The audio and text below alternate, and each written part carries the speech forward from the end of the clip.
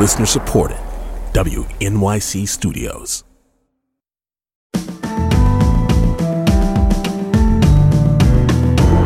From WNYC Studios, I'm Brian Lehrer. This is my daily politics podcast. It's Monday, November 14th. There's a famous moment in New York City history. It happened to be about baseball, but that's beside the point. It was the last game of the season in 1951, when either the Brooklyn Dodgers or the New York Giants would go to the World Series, right? The game ends when a Giants player named Bobby Thompson hits a home run that became known as the shot heard round the world. And the excited Giants radio announcer, a guy named Russ Hodges, starts shouting and repeating, "The Giants win the pennant! The Giants win the pennant!" The Giants win the pennant! The Giants win the pennant! The Giants win the pennant! Yeah, like that. Well, that's kind of what happened with some Democrats on Saturday night when the word came down that the Nevada Senate race had been called for Catherine Cortez Masto, which meant the Democrats retain their United States Senate majority. Some Democrats I know started calling and texting each other to say, the Democrats won the Senate, the Democrats won the Senate. And there it was after 9 o'clock on Saturday night, when not that many people are thinking about politics, right? But words started getting out, and Democrats were texting and tweeting and calling each other, the Democrats win the Senate, the Democrats win the Senate. The Giants win the pennant! The Giants win the pennant! Yeah, kind of like that. But all the cheering was disaggregated on social media. If they were watching one of the Democrats' favorite TV channels, MSNBC, they saw it happen in real time. Their elections analyst, Steve Kornacki, was talking about the state of the Nevada race when all of a sudden... There it is. That's the check mark. Oh, wow. Catherine Cortez Masto declared is. by our decision desk the winner of the Nevada Senate race. With Catherine Cortez Masto's victory in the Nevada Senate race, Democrats now have control of the United States Senate ensured. They have their 50 seats, with Kamala Harris casting the tie-breaking vote that guarantees Democratic control of the Senate for the next 2 years. So there it was. And in a midterm election that was supposed to favor the party out of power, the Democrats kept control and may even add one seat compared to before, depending on how the Georgia runoff comes out on December 6th. So let's talk about it with Time Magazine political correspondent, national politics correspondent, Molly Ball. Hi, Molly. Thanks for coming on. Welcome back to WNYC. Hi, Brian. Great to be here. Thanks so much for having me. Molly, can we start with Nevada in particular? Then we'll go on to what might happen in the Senate as a result of these elections. How did Catherine Cortez Masto hang on to her seat in a year when the Republicans were trying hard to win over Latinos in the big Las Vegas area and had a shot at flipping that seat? Yeah, and I was a reporter in Nevada myself for several years and went out there to cover this race. And it was really a microcosm of all of the national forces that I think we saw at play across the map that brought us to this scenario where, as you said, the Democrats kept the Senate and could even add to their number of seats, depending on how Georgia goes. So, out in Nevada, there's a lot of economic hardship. Voters clearly do not feel like things are going well. They've soured on President Biden, despite him having won the state a couple of years ago. And as you said, Republicans made a very strong effort to target the large Latino population. We don't know exactly what role they played in this election yet, but estimated to be about 20% of the vote. And Catherine Cortez Masto herself is the first only Latina in the Senate. So, she was facing some real headwinds, but she had a few things going for her. Number one, that ability to personally appeal to Hispanics, I think, was important. And the ground game that was backing her up, the so-called Reid machine, created by the late Senate Majority Leader Harry Reid, that has continued to give the Democrats a strong infrastructure in Nevada. Number two, the abortion issue. She emphasized that a lot. She also talked a lot about democracy and January 6th. Her opponent was an election denier who had really spearheaded supported Trump's attempts to overturn the 2020 election in the state, and she emphasized that very hard. And I think that was the third thing really going in her favor was her opponent. Her opponent, Adam Laxalt, also a former Nevada attorney general, was a sort of a hard right Trumpist candidate, not a moderate like many successful Nevada Republicans have been over the years. And he did not really try to move to the center. Both candidates refused to debate. And so I think, as we saw in so many races across the map, voters were ready to hypothetically elect a Republican, but not this Republican. They looked at their choices in this election and said, this guy's just too far out there for me, and I'm going to stick with the status quo. And earlier in the weekend, Democratic Senator Mark Kelly had been declared the winner in his very close re-election battle against a very Trumpy election denier named Blake Masters. Then Cortez Masto held her seat in Nevada against Adam Laxalt, who, as you say, had also embraced the big lie. Nevada and Arizona, two of the ultimate swing states in America right now, and two of the states where the big lie crowd had most focused their accusations. So you say it was partly about that, and maybe some additional evidence that it was meaningfully about that is that on the same day, I think just hours earlier on Saturday, the governor's race in Nevada was called for the Republican, and also the race for Secretary of State there went to a Democrat over an election denier who would have been the administrator of the state's future elections in the role of Secretary of State. So people really seem to split their ballots, at least in Nevada, and the election denial, big lie, democracy aspect seem key. That's right. And I think you see that in Arizona, too. Nevada and Arizona both had election deniers running for Secretary of State. And the candidate in Nevada, Jim Marchant, was sort of the ringleader of this national group of Republican Secretary of State candidates whose whole proposition to the electorate was, I'm going to steal elections, more or less, right? I'm going to run these elections in a way that makes it impossible for Republicans to lose, more or less. And voters really don't like the idea of politicians taking democracy out of their hands, taking their right to vote and choose their own leaders away from them. So we see, as you said, this ticket splitting going on, this attention being paid to these normally quite sleepy Secretary of State races where voters really noticed what the candidates were talking about in these races that had to do with election administration, and in Arizona too, right? We have that Senate race has already been called. The Secretary of State's race has been called. The governor's race still hanging by a thread between Katie Hobbs and Kari Lake. And whichever way that goes, that is further evidence of ticket splitting because obviously a lot of voters voted for Mark Kelly, who then may have already also voted for Kari Lake, and that's why that race continues to be close. Yeah, though Kari Lake is such a big election denier that it would go against the trend. It would be an exception to the trend if she were to win. Do you see any election denialism about to rear its head about the Arizona or Nevada Senate results? It doesn't seem to be happening around the country where Republicans lose. But I see Blake Masters says he won't concede, last I saw, and will wait until all the votes are counted. But even that is still sort of within the realm of hardball normal if he doesn't start making stuff up.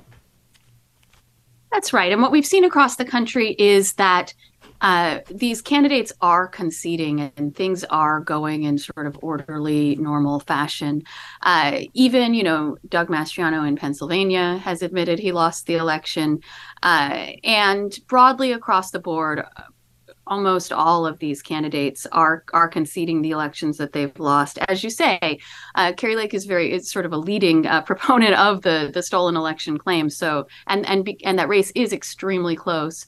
And there were some issues on election day with the administration of it. So we'll see if that turns into some sort of debacle. But I think, what we saw even with Trump was that these are very hard claims to make if you don't have a very strong sort of public backing behind you to sort of give you that megaphone. You can claim you won an election, you won all you you lost all you want, but if nobody cares, it sort of doesn't matter. So I think, democracy won in the larger sense, not just because voters rejected anti-democratic candidates, but because the workings of democracy seem to be a lot healthier than I think a lot of people had feared. Molly Ball, national political correspondent for Time, with us. We'll get to a couple of phone calls at 212-433-WNYC, 212-433-9692, or tweet at Brian Lehrer. But let's turn now to the Senate itself.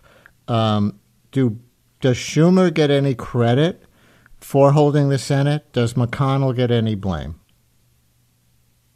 Yes and yes. I mean, I think we're seeing that already. I think certainly there had not, even prior to this, even when Democrats thought they might lose the Senate, there hadn't really been any rumblings within the Senate Democratic caucus against Leader Schumer. He obviously won his reelection quite easily.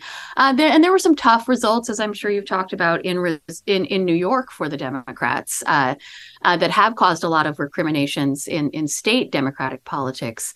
But I think in the broader sense, Schumer obviously put up with a lot of drama from this 50-50 Senate.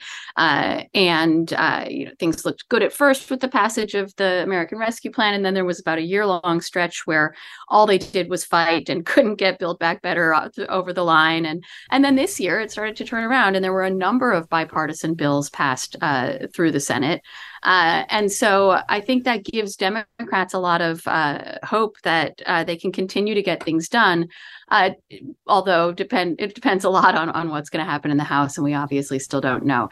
In the Senate caucus, it has been quite remarkable to see, because we so rarely have seen any kind of dissent expressed against Mitch McConnell. Trump has been agitating against him for years now, calling him names, urging Republicans to go against him, and it really hasn't happened until now. But losing really makes people think hard about these things, and we now know that we had seen Rick Scott, the head of the Republican Senate Committee, and McConnell feuding all through this cycle over campaign strategy. Scott now has dropped his potential challenge to McConnell, but you do have a number of Republican senators in the sort of Trumpist wing asking to delay leadership elections until we know the final vote count in the Senate, saying, if Herschel Walker wins that election in Georgia, he should be able to vote in this election instead of having it held this week, which obviously would mean he could not. And so I think there's going to be some interesting turmoil within that caucus. It pales in comparison to what's happening among the House Republicans right now. Mm-hmm. But I do think that you see, some rumblings against McConnell in an interesting way. If McConnell turns out to be out as minority leader, or if he has to fight to retain that position, who compete for that role? And with what agendas for change to try to win the next time, if that's clear at all at this early stage?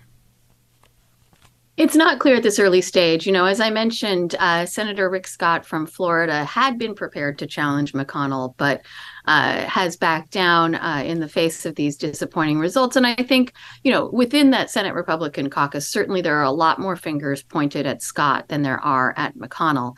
And so, no one has proposed to challenge McConnell directly. But you do have, voices like Josh Hawley from Missouri saying there needs to be, some kind of change, that because this has been, a losing strategy, they need to go back to the drawing board and rethink, everything from the sort of first principles of the ideology to campaign strategy and so on. So I think, there may be a lively discussion. Potentially McConnell could even have to make a concession or two. But he's thought to be pretty secure. I think it's more significant just that he has for so long had such tight control over that caucus that any suggestion that that's not the case is going to make it harder, for him to participate in negotiations and participate in governing going forward. Listener tweets, if it stays 50-50, don't be surprised if Manchin, Joe Manchin, conservative Democrat from West Virginia, switches parties. That would grant him more power. You think that's a possibility, Molly? It's hard to imagine how Joe Manchin could have more power than he already does, right? I mean, look at the amount of influence that he had over the 50-50 Senate over the past 2 years. Some people described him as the real President Joe, right?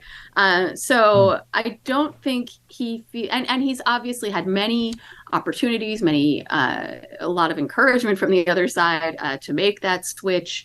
And he will eventually be up for re-election again. But I think it would have been much easier to imagine him potentially even being tempted to switch if Republicans had won the Senate, because then by switching, he would have had a shot at, chairing committees. He would have been in the majority and be able to influence legislation in that way. At this point, particularly if it's 50-50, every senator is the deciding vote, and nobody has maximized the potential of that, the leverage of that position more already than Joe Manchin. Yeah, so great I don't point. think that the 50-50 Senate incentivizes him anymore. But one thing to speculate on, if the Democrats win Georgia, they will actually have one more vote than they did before, and that would mean they only need Manchin or Kyrsten Sinema, not both, to do things like abolish the filibuster. So how big a deal is Georgia or not, with control already assured? It is a big deal for that reason, and also because it gives Schumer more power to write the rules of the Senate.